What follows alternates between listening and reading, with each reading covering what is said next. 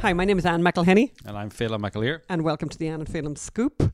2 weeks into the coronavirus pandemic. Or is it 3? I know we've 3 more weeks that are coming up. But actually, this is a very special edition. I want to get onto this quick because we have a lot of material we're doing today.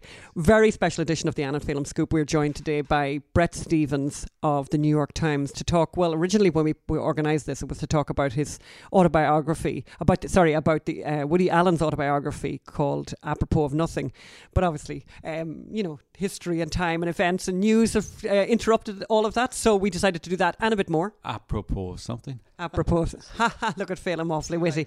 Oh, very, very smart. I studied English at college. And we also are going to talk about the latest draconian laws that are affecting us here in Southern California and about technology that's making life bearable. So those of you who don't know Zoom, we're going to talk about Zoom. And we're also going to tell a story. We're going to talk about Dr. Deborah Birx, who is reassuring not just for her medical expertise. And we're going to listen we're going to read out some of your messages from YouTube.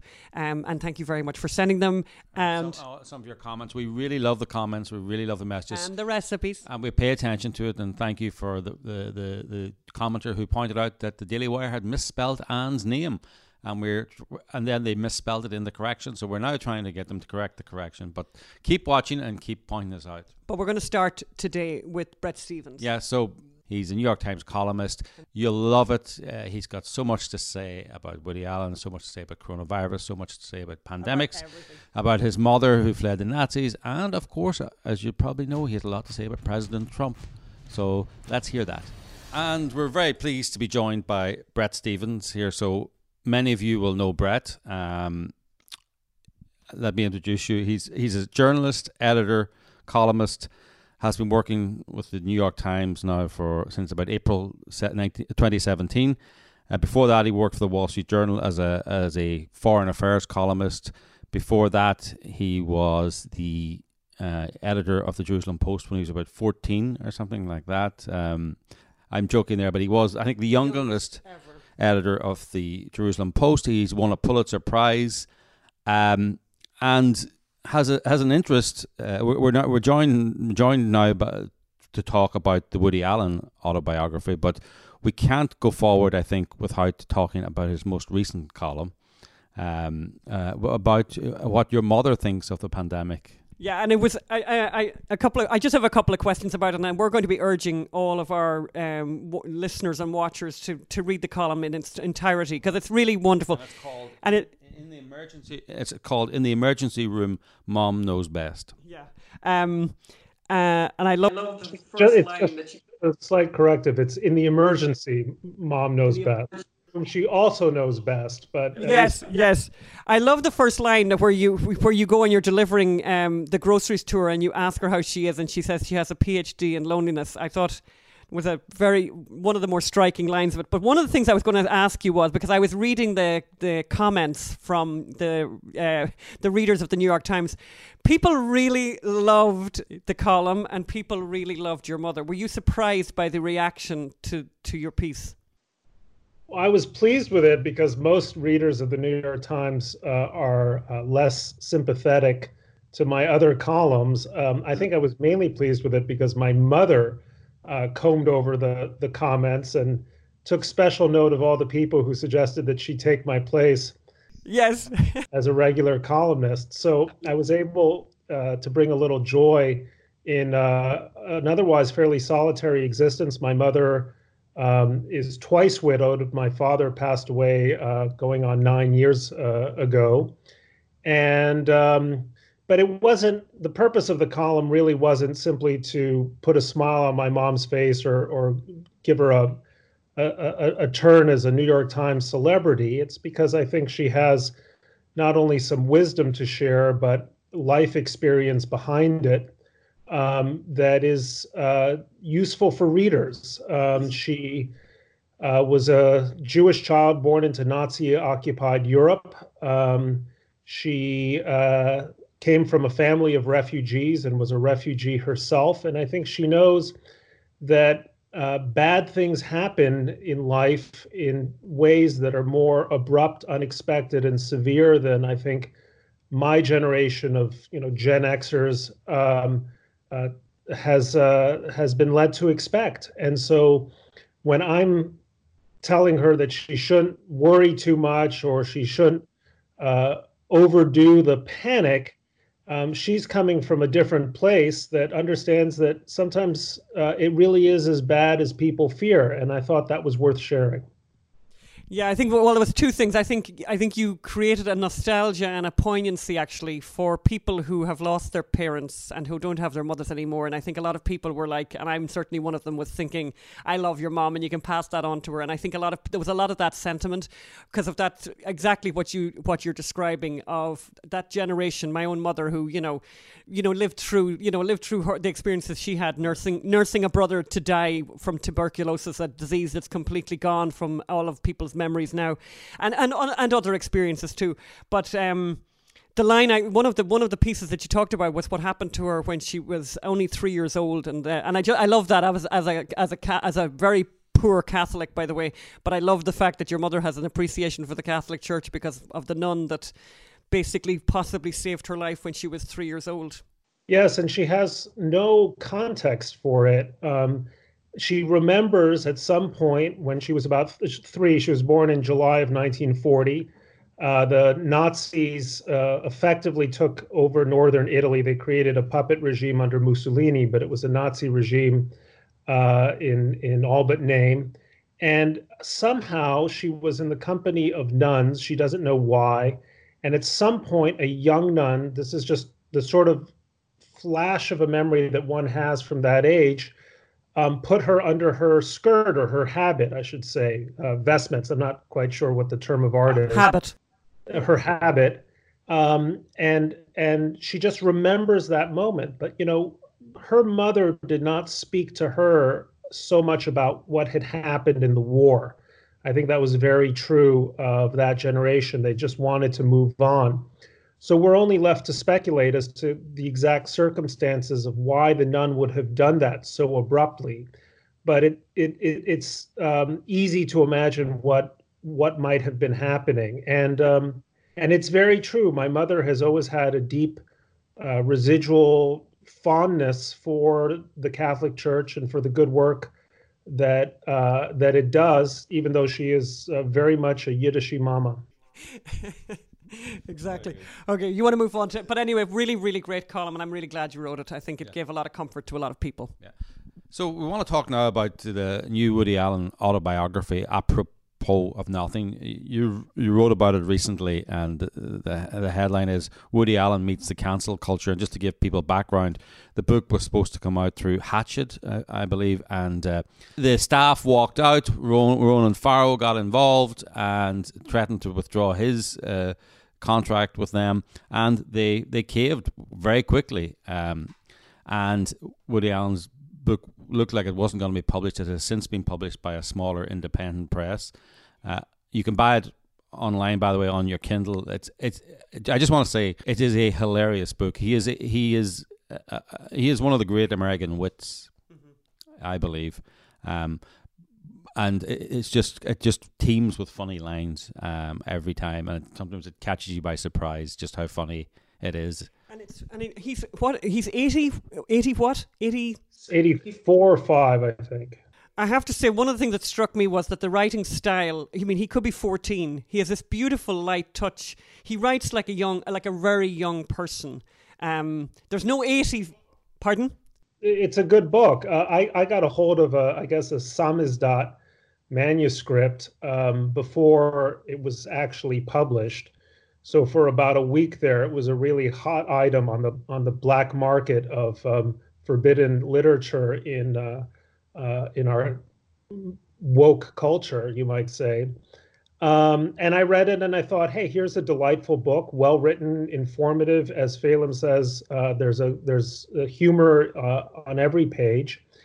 And I thought it richly deserved to be published. And that is not a judgment on him or his choices in life.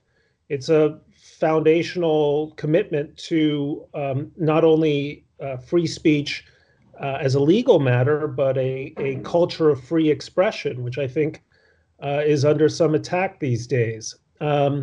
So I wrote the column. I heard one of the blessings of being off Twitter is that 2 days later, a friend of mine said, "Hey, you were trending on Twitter," and I can just imagine why that is. But I pay no attention these days, so I'm like a free man.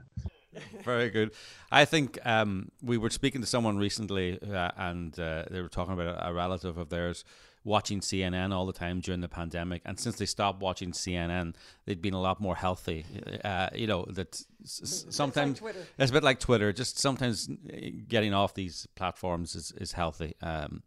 Obviously, it deserves to be published for just that you should not allow the mob to silence an opinion.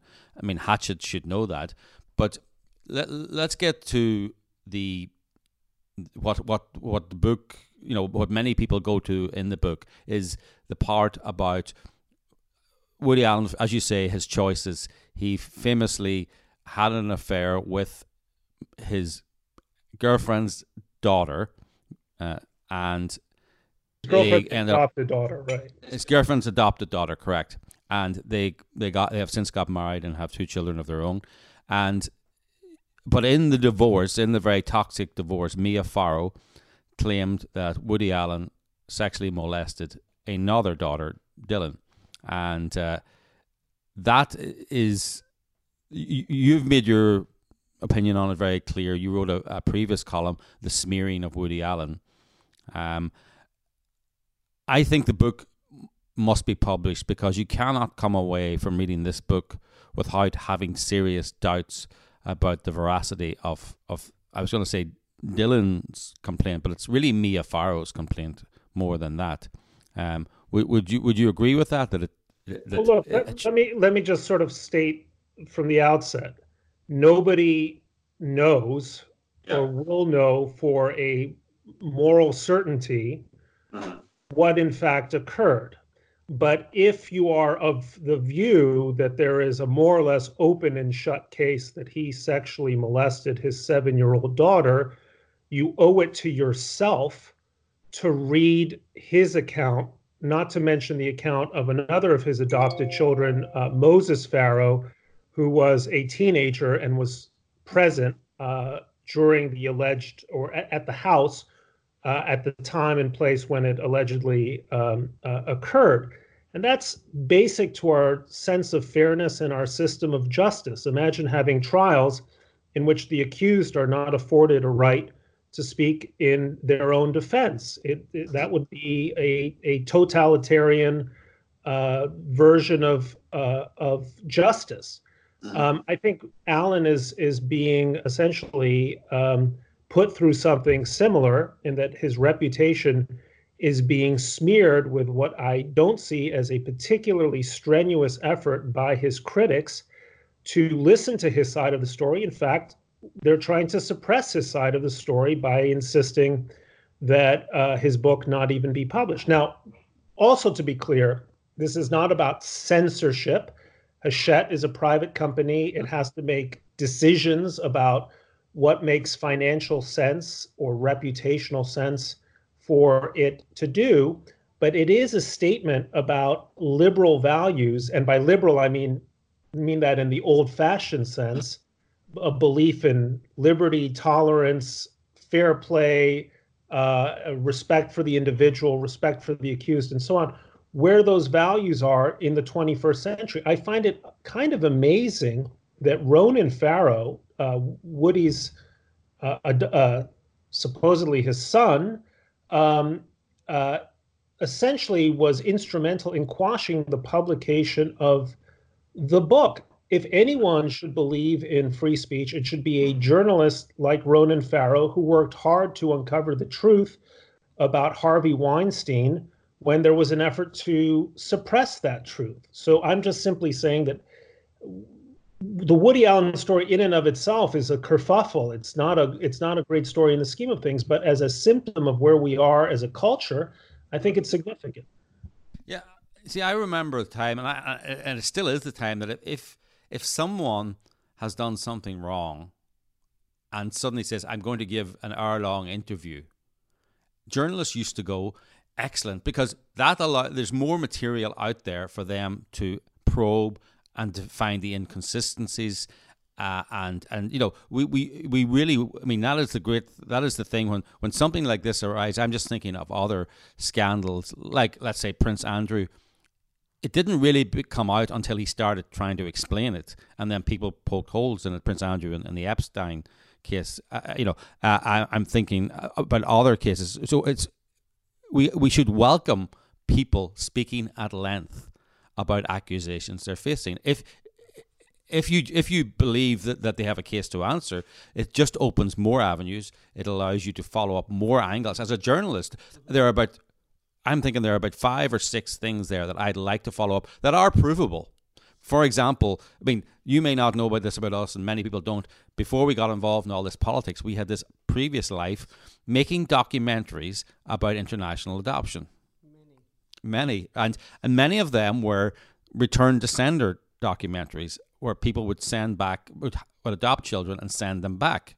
And we were shocked when we saw that's apparently what Mia Farrow had done on two occasions. At least. And Caleb, this is an important point, which is that in the book, you've obviously read it, Alan makes some fairly serious accusations about Mia Farrow's conduct as a mother. Now, imagine a situation in which the cultural tables were reversed and Mia wanted to rebut those accusations in a lengthy article or a book, and a brave publisher said, we're going to publish Mia's side of the story. And then suddenly Alan used his cultural prestige or influence to quash the book. I think there would be an outcry. She's also entitled to have her say on a matter that's of real public interest. It's of public interest because people we're talking about it right now. So there's some accusations that almost amount to child abuse vis-a-vis Mia Farrow. I don't know whether they're true, but they're there, and she ought to have an equal right to defend herself. And that was the principle I was standing for, not whether who's right or wrong in the Wood-Mia debate. Well, as journalists, by the way, they could ask her, did you ever adopt children? And when you didn't like them, send them back. Right? And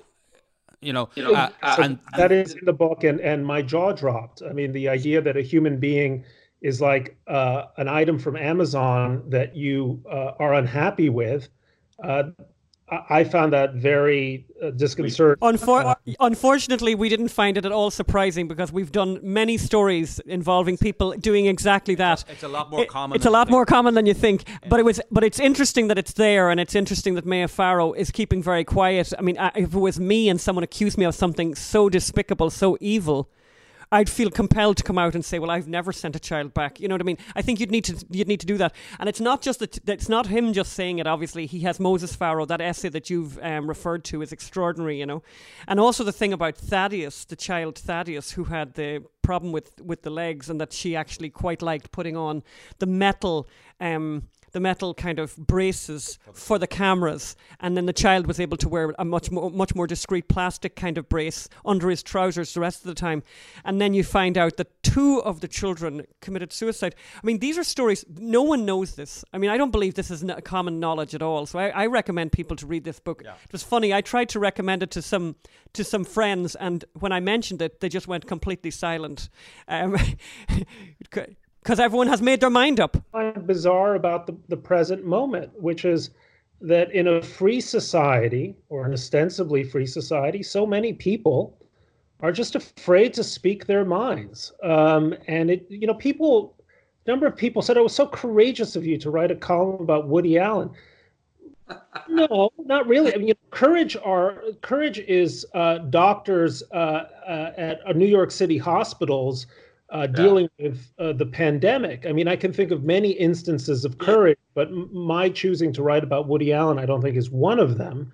But I fear that there is such a kind of so much social pressure to conform with certain, quote, verities on one issue after another that, I wouldn't call it courage, but it takes a certain amount of chutzpah, if you will, to write about it. And I think that kind of chutzpah is actually essential to the survival of liberal democracy. I mean, liberal democracy does not survive by people saying yes to things.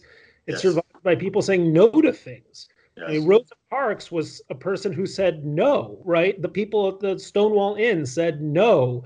Any kind of significant social advance that you can think of, or scientific advance from Galileo to Darwin and so on, comes not from the yes-sayers, but from the naysayers. And one of the reasons we have a liberal democracy is to allow those naysayers not only to be heard, but even to sometimes be celebrated as the kind of contrary voices that the rest of society needs to pay attention to.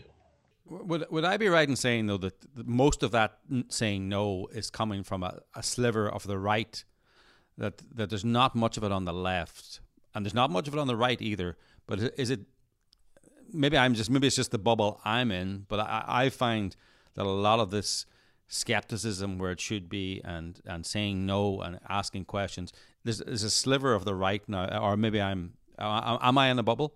Okay, I think it depends where you look, right? I think there's no question there's a tremendous amount of pressure, political pressure to conform in places like college campuses, which lean left, certain parts of the media that lean left. But ask yourself, and I'm just pushing back a little bit at the premise of your question, why was George Will booted from Fox News as a commentator? I mean, George Will is the most respected, venerated, honored, conservative political columnist, not only of my generation, but of my parents' generation. And yet, because he took an anti-Trump stance, he was no longer welcome on the premier conservative news channel in America. I think that's also a dispiriting sign of the times. I mean, I'm constantly flabbergasted by the way in which I'm described by people like Tucker Carlson as a left-winger.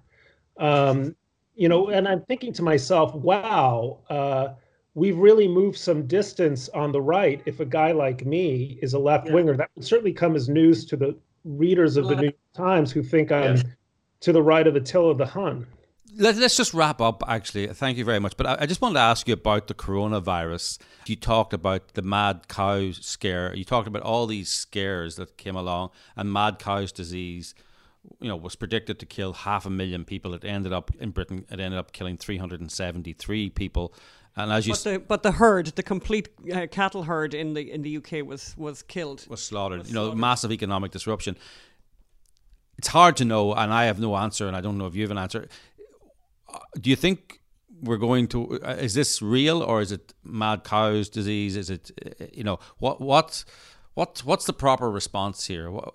How skeptical should we be? Some scares are real. I remember in 1983 as a little boy, news of a virus going around that was fatal in the gay community. That was not some idle scare.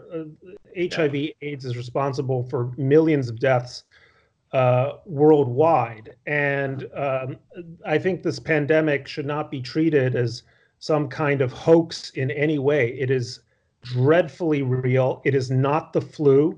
It is something else. We are trying to come to grips with a new reality, and I try to be mindful of the available, reputable evidence, which tells us that unchecked, this could be awfully serious.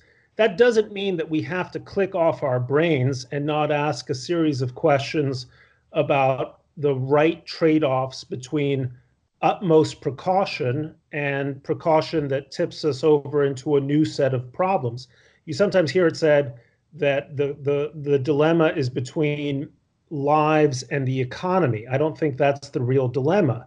The dilemma is between the lives we risk by not imposing the strictest social distancing measures during the pandemic versus lives we might also risk if we tip into a global depression and people die of loneliness, suicide, desperation, diseases that lack of medical care, and so on. So I think all of these things have to be taken sort of separately and in their turn. And I'm very reluctant to sort of put them in the same basket of, you know, crazy liberals screaming about the end of the world, you know, and dismiss it, because I just think that the important thing in life is not to switch off your brains. You know, my own thinking on global warming is different than what it was 10 years ago. I try, as John Maynard Keynes, not my favorite economist, said, you know, when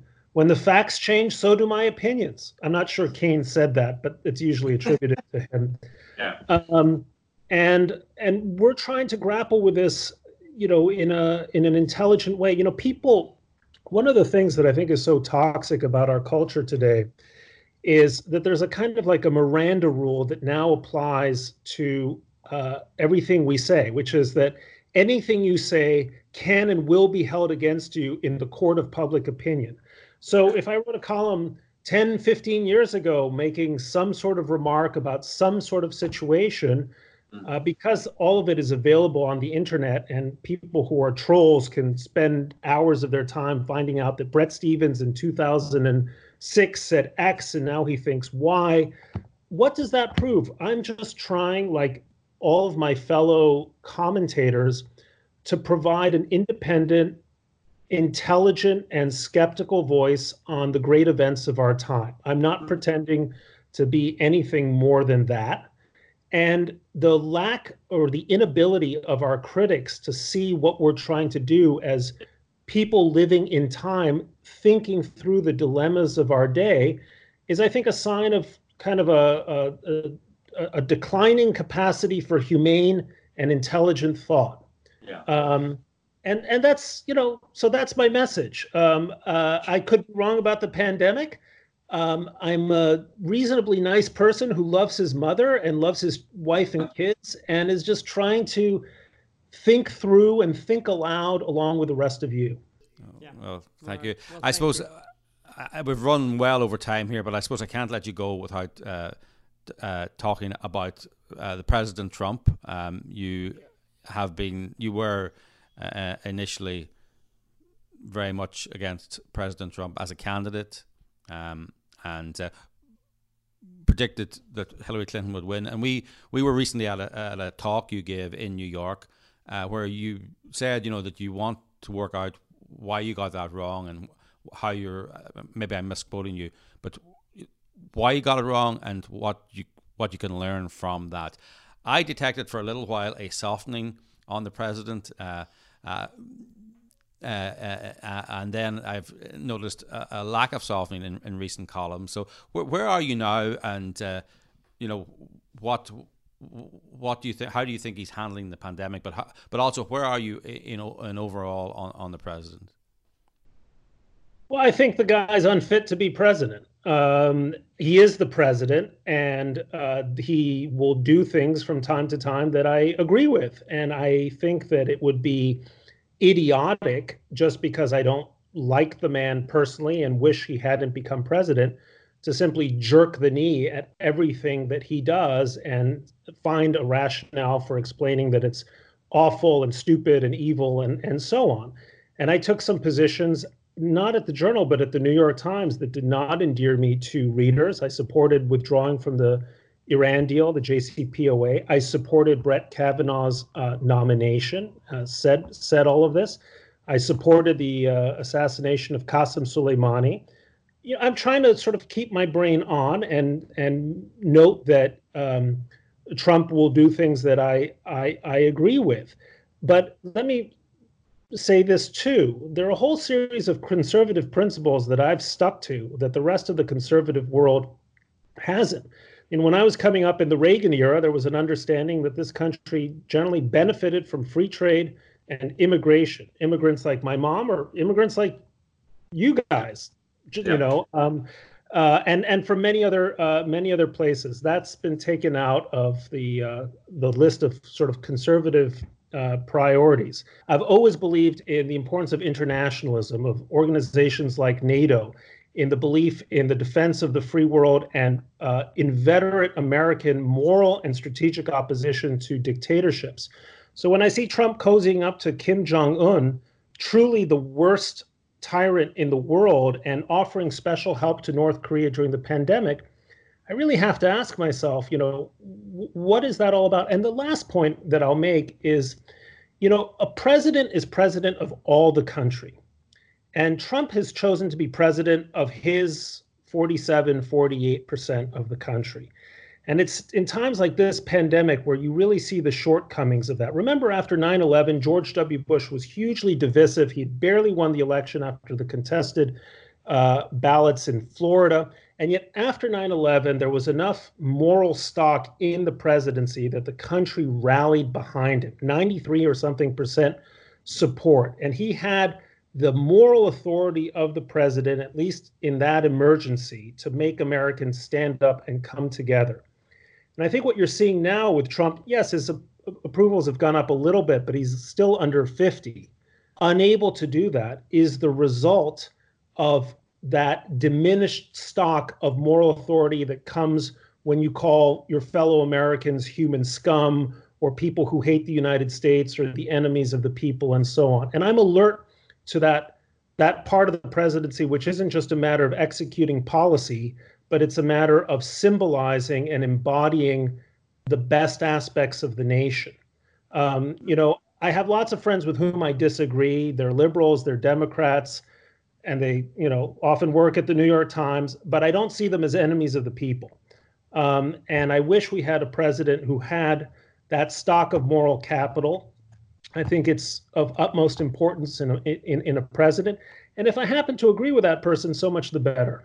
I mean, we also, when we became conservatives, I think we were all into free trade and free immigration, etc., or more immigration. And those were, as you say, those were the main. They were one of the main points of being a conservative. But I think no one ever told us that the free trade that we thought we were celebrating wasn't really free trade. It was based on treaties where you were allowed quotas for that and tariffs for this, and it wasn't. It was more like a deal rather than. It wasn't like you sell me whatever you want, I'll sell you whatever I want.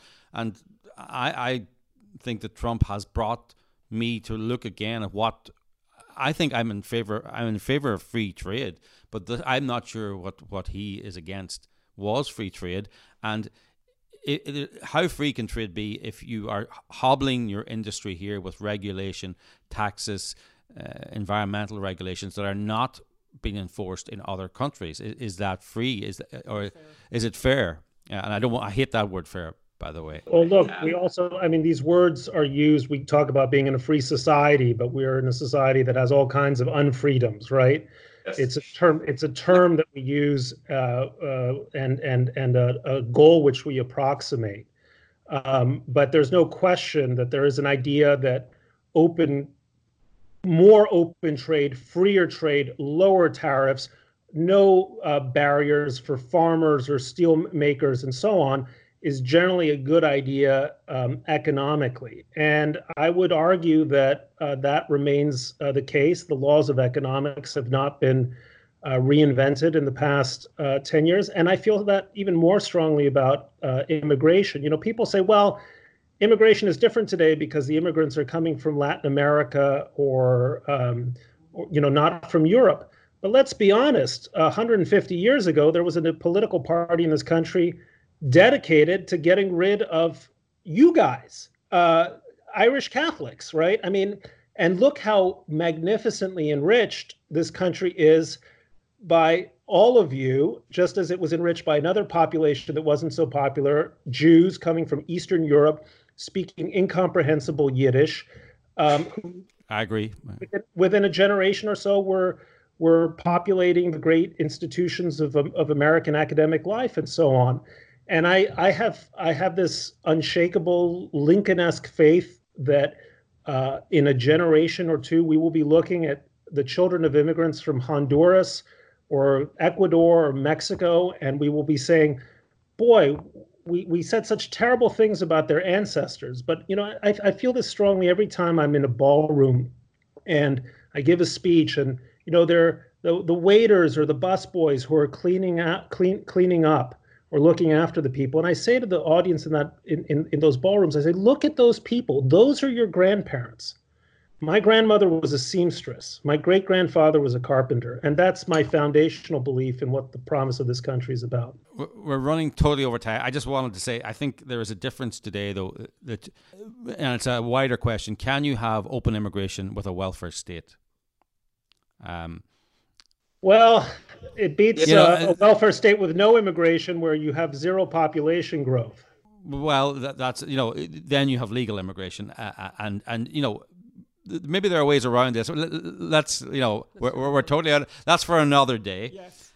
We've covered a lot of things exactly. here. And when I say earlier, when you talked about incomprehensible Yiddish, I was agreeing to that, not to keeping Jews out, but when I said I agree, but we love Yiddish, by the way.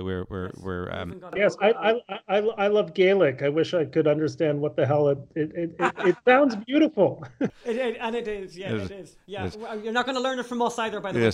Yeah. Well, every time I've been in Ireland, I think, what an intriguing language that I will never have time to learn. But it is a very, very beautiful language. Brett, okay. Thank you so much for your time today, Brett. We really appreciate it. It's been a pleasure. Thanks. Take care. Bye.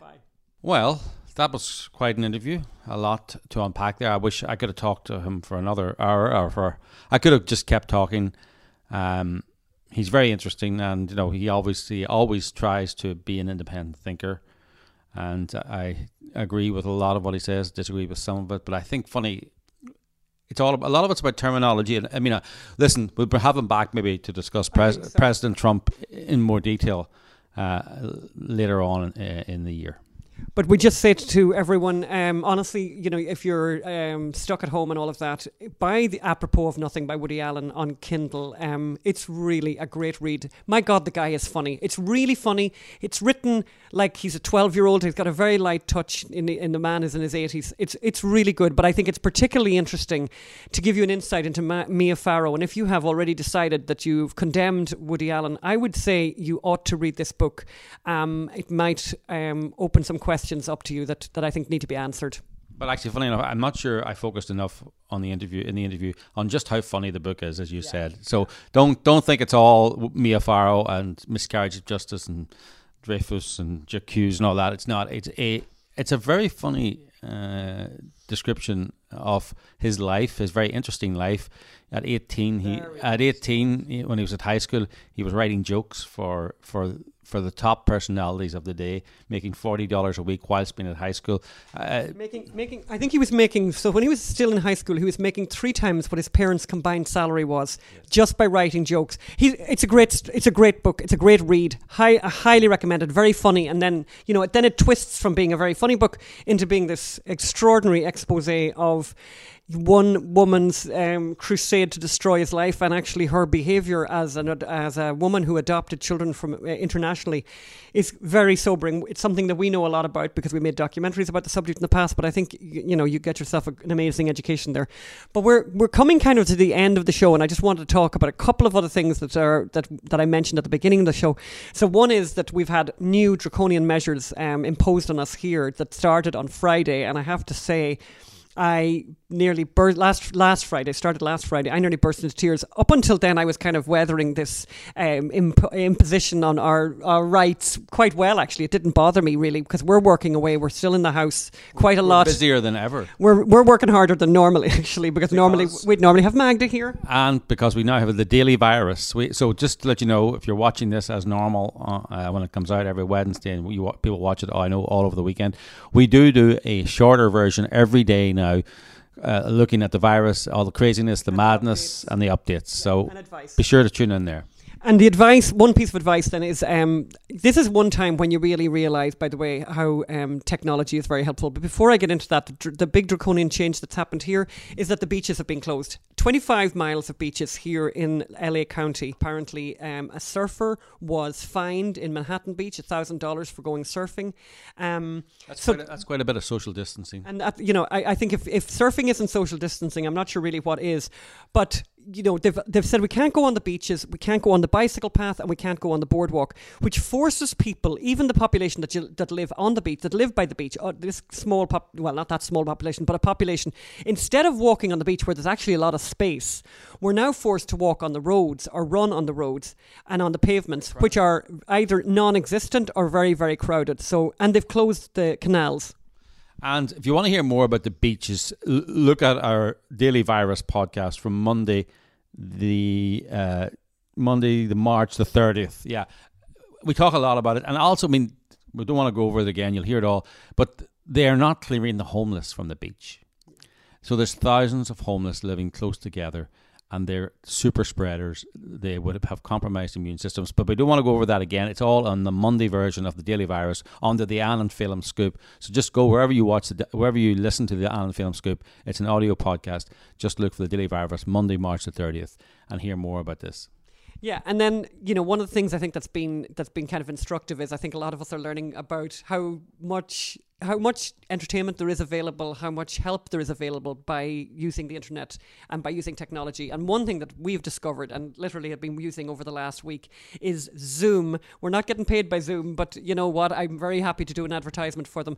It's free if you so you can talk to a group. The great thing about it is, unlike Skype or unlike WhatsApp, you can talk to a group of people, and it's just fabulous. So I was able to speak to my cousins in England and my cousins in Ireland, and we were all in the same conversation. I was also able to have like a virtual cocktail party with the girlfriends from Los Angeles who can't meet up, and you end up with like 6 screens and everyone gets to chat, people can see each other, and it's really, really great. So zoom.com, it's very easy to use. Actually, it's very, very user friendly. I would definitely highly recommend that. The other thing that was in the news that I thought was a good story was, and it had struck me, and we didn't have time, and I didn't have time to write it, but actually the New York Post beat me to it. Kristen Fleming, writing in the New York Post, the headline was, "Deborah Birx is the maternal fashion icon America needs right now." Could not agree more. There's something, obviously, Deborah Birx, who's the doctor who is heading up the coronavirus task force. You see her every day. You see her every day at the press conference. I'll quickly give her CV because I think it's worth remembering. The 63-year-old Pennsylvania native was an army physician who was on the front lines of fighting the HIV/AIDS epidemic. She was the director of the U.S. military HIV research program at Walter Reed Army Institute of Research, and then the director of the Center for Disease Control and Prevention's division of global HIV/AIDS. In 2014, she was nominated by President Obama to serve as the U.S. Global AIDS Coordinator. In late February, Mike Pence came calling. And what I think is, and I remember when I thought it first, I thought, oh God, I'm so shallow. But you know what? I'm not, because other people are thinking the same thing.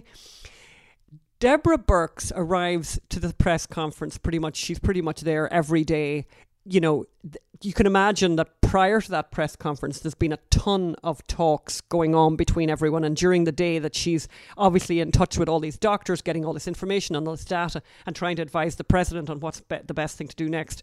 And here she appears at every press conference with the hair perfection and with a different, what seems to me certainly to be a different outfit every day, and a beautiful scarf. And you know what?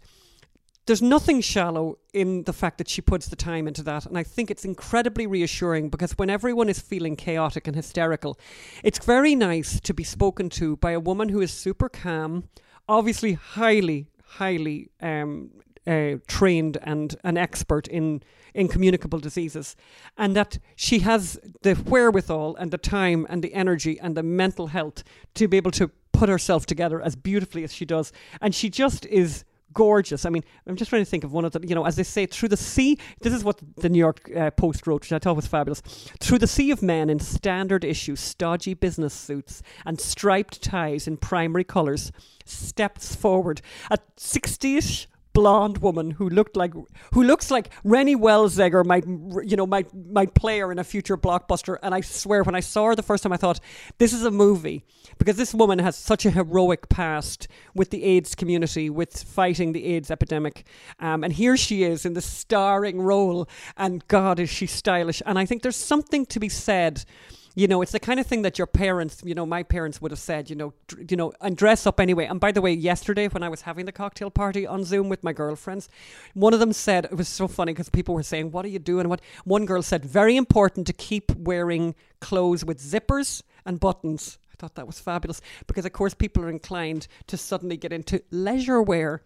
But anyway, Dr. Burks is unbelievable. During uncertain times, it might seem frivolous to focus on or even mention anything aesthetic like clothing, but it's quietly important. This is again from the New York Post, sending us subliminal messages of confidence and capability. In every briefing since the Rose Garden appearance, Burks has brought her special brand of sartorial serenity and strength to the country. I just love that. And then we want to get to your messages. Yeah, so it's very important. Please keep sending us comments on the Apple podcast platform. We want as many ratings there as possible, please. And we read all the messages, and then we also read all the messages on YouTube. So please keep them coming. And here's a few from YouTube. So I'm gonna murder your name now, Dave. This is Dave Perchaluk. Perchaluk. This is in response, and he's writing from Alberta, Canada, and we're basically in response to what we talked about global warming. Yes, where I was saying, surely global warming would make somewhere feel better. It can't all be damaging to everywhere on the planet at the same time. Surely there must be somewhere where the weather's not perfect, where a little bit of whatever is in climate change would help. And so he says, great video, keep it up. I'm in Alberta, Canada, and would love if it warmed 2 degrees, considering I have 5 to 6 months of snow and 3 to 4 months of summer. I would be extremely happy to see a longer growing season and summer. Even every Canadian would. People forget how much we complain as a society about winter's cold and length, but heaven forbid we have climate change and it might possibly warm. Thank you so much for that. And also Alana Bush, thank you very much for writing. And Alana's writing about the awful song Imagine, and she basically says she talks what an awful song it is, but then she goes on to talk about something else. She says we don't have to imagine. The Nuremberg laws in Nazi Germany stripped the Jews of their professions and their possessions, homes, bank accounts, art, etc. They packed one suitcase and moved into very overcrowded ghettos, sharing apartments. 4 to 5 families. Disease, typhoid, diphtheria, TB, etc. were rampant. Also starvation. What would you pack in that suitcase? Those who survived the Holocaust didn't get their possessions back. We are not disembodied ghosts or spiritless robots. We are both spiritual and material. There are many countries today like North Korea, rural China, etc., whose citizens suffer from despotic deprivation. And just to that, thank you for writing that, Alana. And by the way, I've just finished reading Night by Elie Wiesel, the Romanian Holocaust survivor from that survived Auschwitz. And I'll tell you one thing, it certainly sobered me up to not complaining at all. We have food, we have shelter, we have electricity, we have internet, we have each other. We're able to communicate with each other even if it's through technology. So thanks a million for reminding us of that, Alana. Well, yeah, but I don't think John Lennon wasn't talking about economic deprivation. John Lennon, imagine no possessions. And I think what Alana was saying there was, we've had that. The Jews, all their possessions were taken off the Jews. Yeah. All their possessions were taken off the North Koreans. We don't have to imagine that. And they are miserable. They are. It is a terrible way to live. And as she says, we are both spiritual and material people, and one feeds off the other. Yeah. There will be no spirituality. There will be no imagining. You can't imagine if you have no possessions, actually. Yeah. And then we have Greg Dawson. Thanks a million, Greg, for writing. Anna Phelan, I'm a huge fan. Thank you, Greg. The rumours that I forcibly took some pro-choice friends to see Gosnell are unfounded. I merely suggested very strongly that they see it. They're no longer pro-choice. To my point, your podcast is great. Good video production, lighting, etc. But for God's sake, buy a couple of nice microphones and stands so you don't need to pass it back and forth. So the reason we're doing this is because we do not have Magda at the moment and we are reduced. We have the microphones, but we don't know how to use the soundboard on our own. So we're using the iPhone and there's only one jack that allows one microphone and we can't get a splitter apparently for the iPhone. But if you found one, please let us know. If anyone out there knows a splitter for the iPhone microphone, please let us know. I think, and even if it does exist, it'll be hard to get it in the current crisis. So we're stuck with one microphone. We do have wonderful microphones here. Look at that, but they're attached to a soundboard that we need someone to work. And so this is an easier way of talking and getting, and it's good quality. It just does look a bit strange, constantly handing the microphone over. And sitting very, very close together, more close together than we would be really comfortable with normally. Thank you so much for tuning in again. If you want to support our work, please donate at the unreportedstorysociety.com, unreportedstorysociety.com. We appreciate donations, and it's a 501c3, so you get a tax deduction. And listen to the Daily Virus. We're going to do updates, very short updates every day, 15 to 20 minutes, just commenting on the latest madness, giving some advice, and don't forget to leave comments on the Apple podcast format or on YouTube. So thank you. See you next time. Bye. Bye.